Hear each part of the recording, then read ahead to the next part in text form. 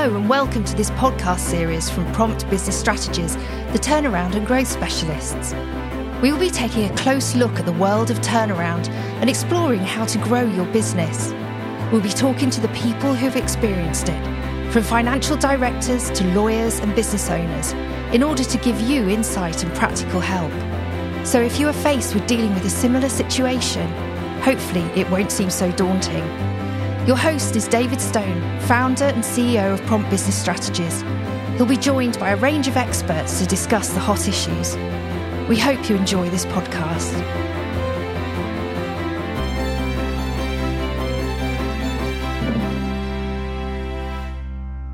In today's podcast, we're going to be looking at the current situation in the marketplace and how different factors are affecting businesses.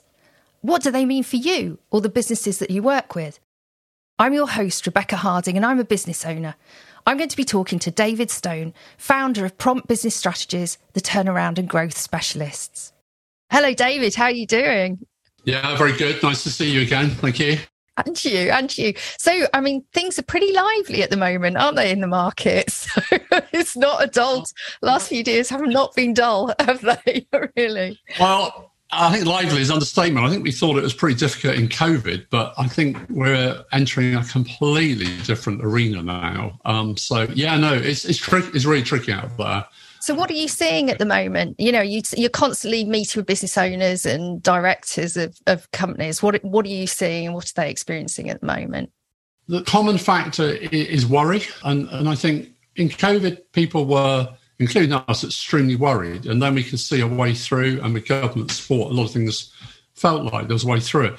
This feels very different. This feels back to, I'm old enough to remember sort of 92 and interest rates at 15% and everything.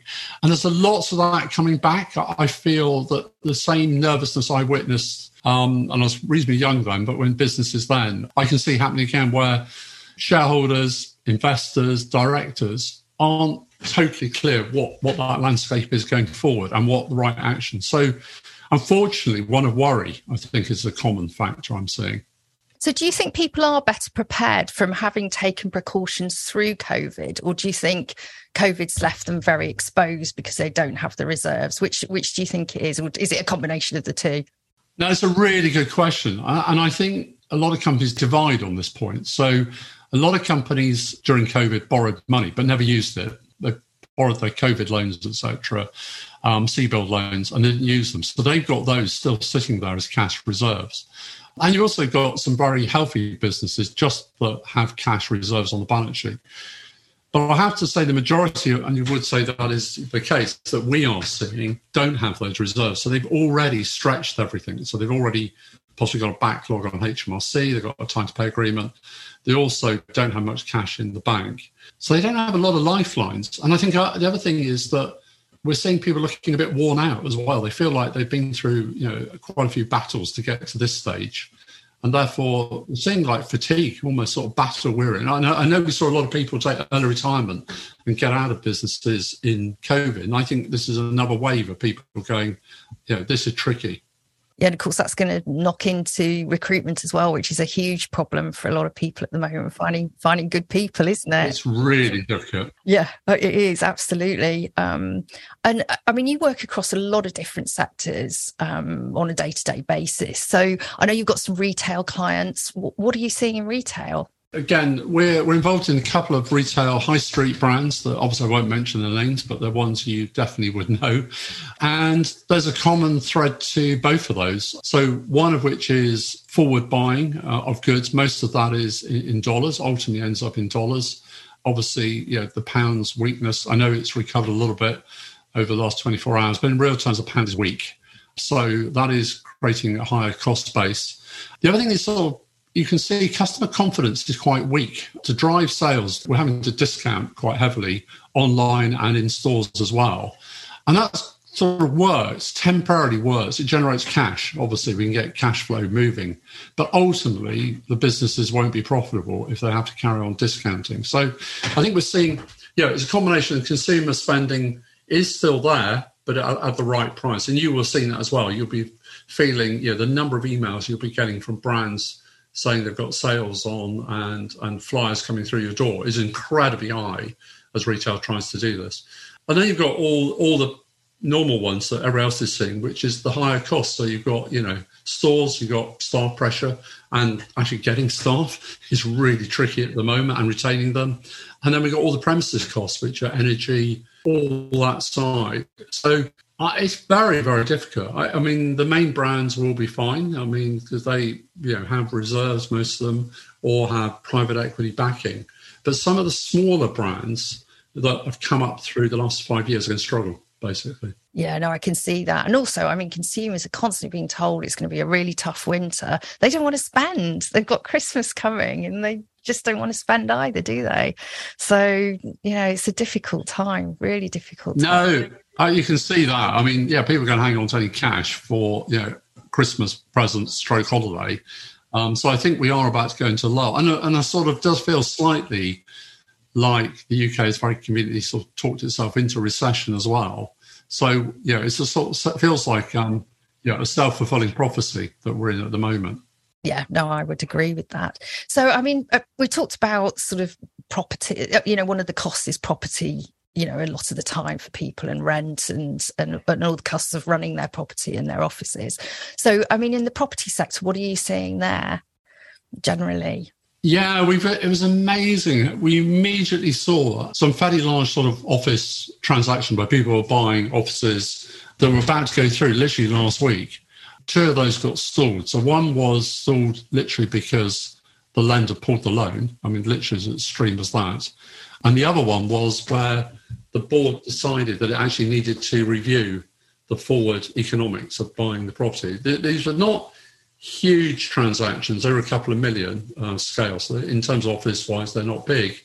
But they're sentiment of the market. So, tricky, the bottom line. So, like everything, property, can be impacted very quickly. It can recover quickly, as we all know. So, but you can see it at the moment that there's a nervousness definitely in the market relating to property. We've witnessed it firsthand. I mean, one of the areas I've really noticed my personal bills starting to increase is food. My weekly shopping's gone up hugely. I'm trying to feed a couple of teenagers.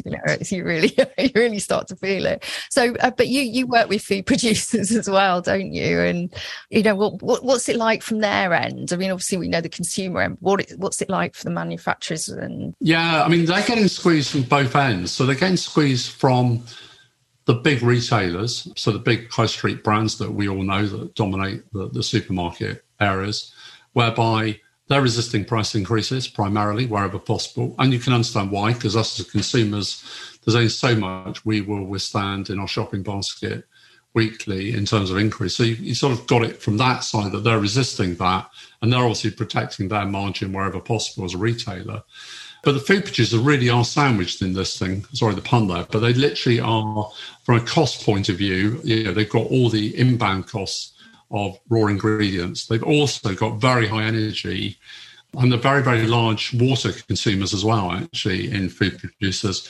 So from a sort of general consumption point of view, they really are, it's a really difficult market. And also the whole labour market, the staff labour market, is very difficult for them because there literally aren't enough people that want to work in those environments. It's hard work. The rewards are okay, but they're not exciting.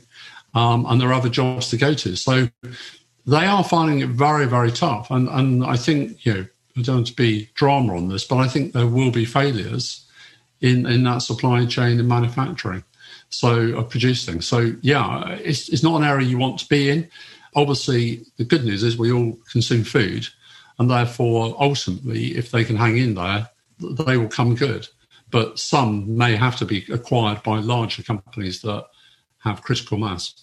Yeah, and I mean, the point about raw materials for food, just having talked to people last week, overseas, that the supply chain issues are such a problem in every country that it's going to knock into the UK, isn't it? Do you think those small manufacturers are going to have thought through sort of options to change suppliers and get their raw materials from somewhere else? Or do you think they are just going to suddenly get a shock if they can't get the raw materials in? I mean, the interesting thing is smaller businesses I tend to find are very agile, which actually is really good because they're often very, very entrepreneurial because they're relatively new businesses, often with very younger generation owners who are energized and also really sort of understand networking, social media. They're really sort of switched on.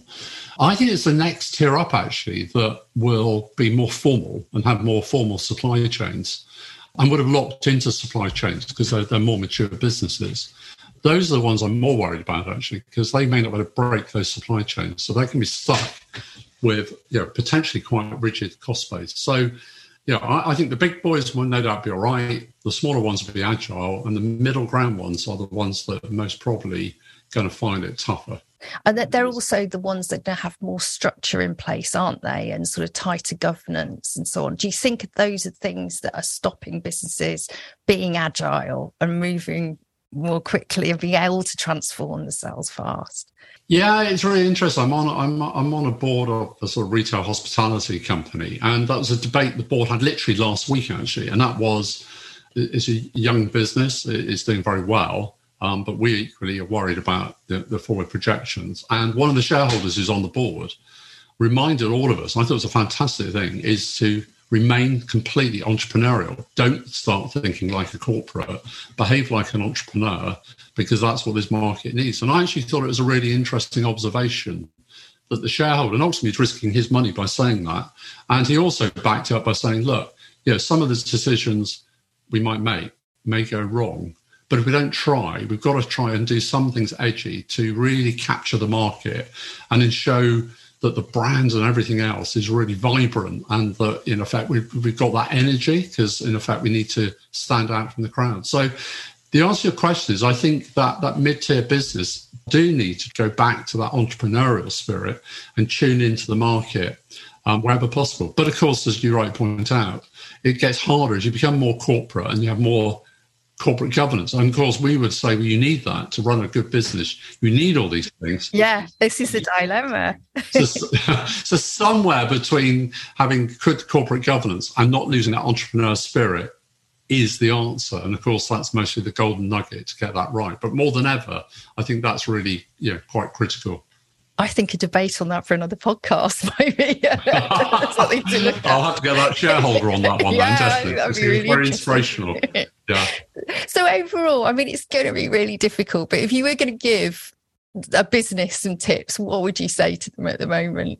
Yeah, I can really answer this because it's actually something I've done on a couple of boards recently. So, I mean, number one is actually, keep your confidence, be energized, don't get downtrodden by the media and talked down. So really actually keep smiling, drive ahead, because actually that influences everybody around you. And if you're the CEO, shareholder, etc., and you're looking beaten, that will rub through the business. So one is be confident, not overconfident, be confident. I think the other one is practical wise, and I know I've said this before on previous podcasts, is look at the real run rate of your business. Be honest with yourself. Where is it tracking?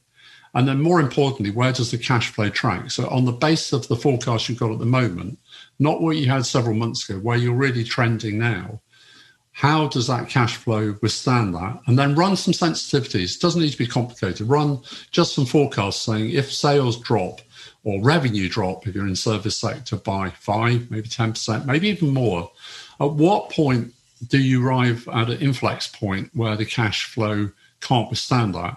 And then work backwards from that. And honestly, we've done that on a couple of boards that I've been on at the moment, where we've actually said, okay, so if we're on this run rate and if we miss it by 10%, when do we have a problem? More importantly, early warning. So when should we take actions? And we've actually now got these graphed out, and we actually can see when the 2 months warning that we need to take action. Because often you can't cut costs or take actions quick enough. So early warning's everything. So it's about being realistic about the direction you're heading. No, that's great, David. Thanks ever so much for those tips. And it's been really interesting this morning. Thank you. Thank you very much for your time. Thank you. Thank you so much for joining us. This podcast was brought to you by Prompt Business Strategies, the turnaround and growth specialists. If you want to get in touch with David Stone or any of our speakers, please visit our website, promptstrategies.co.uk, and use the contact details you'll find there. All the views expressed in this podcast are individual opinions and are general, so they do not constitute professional advice.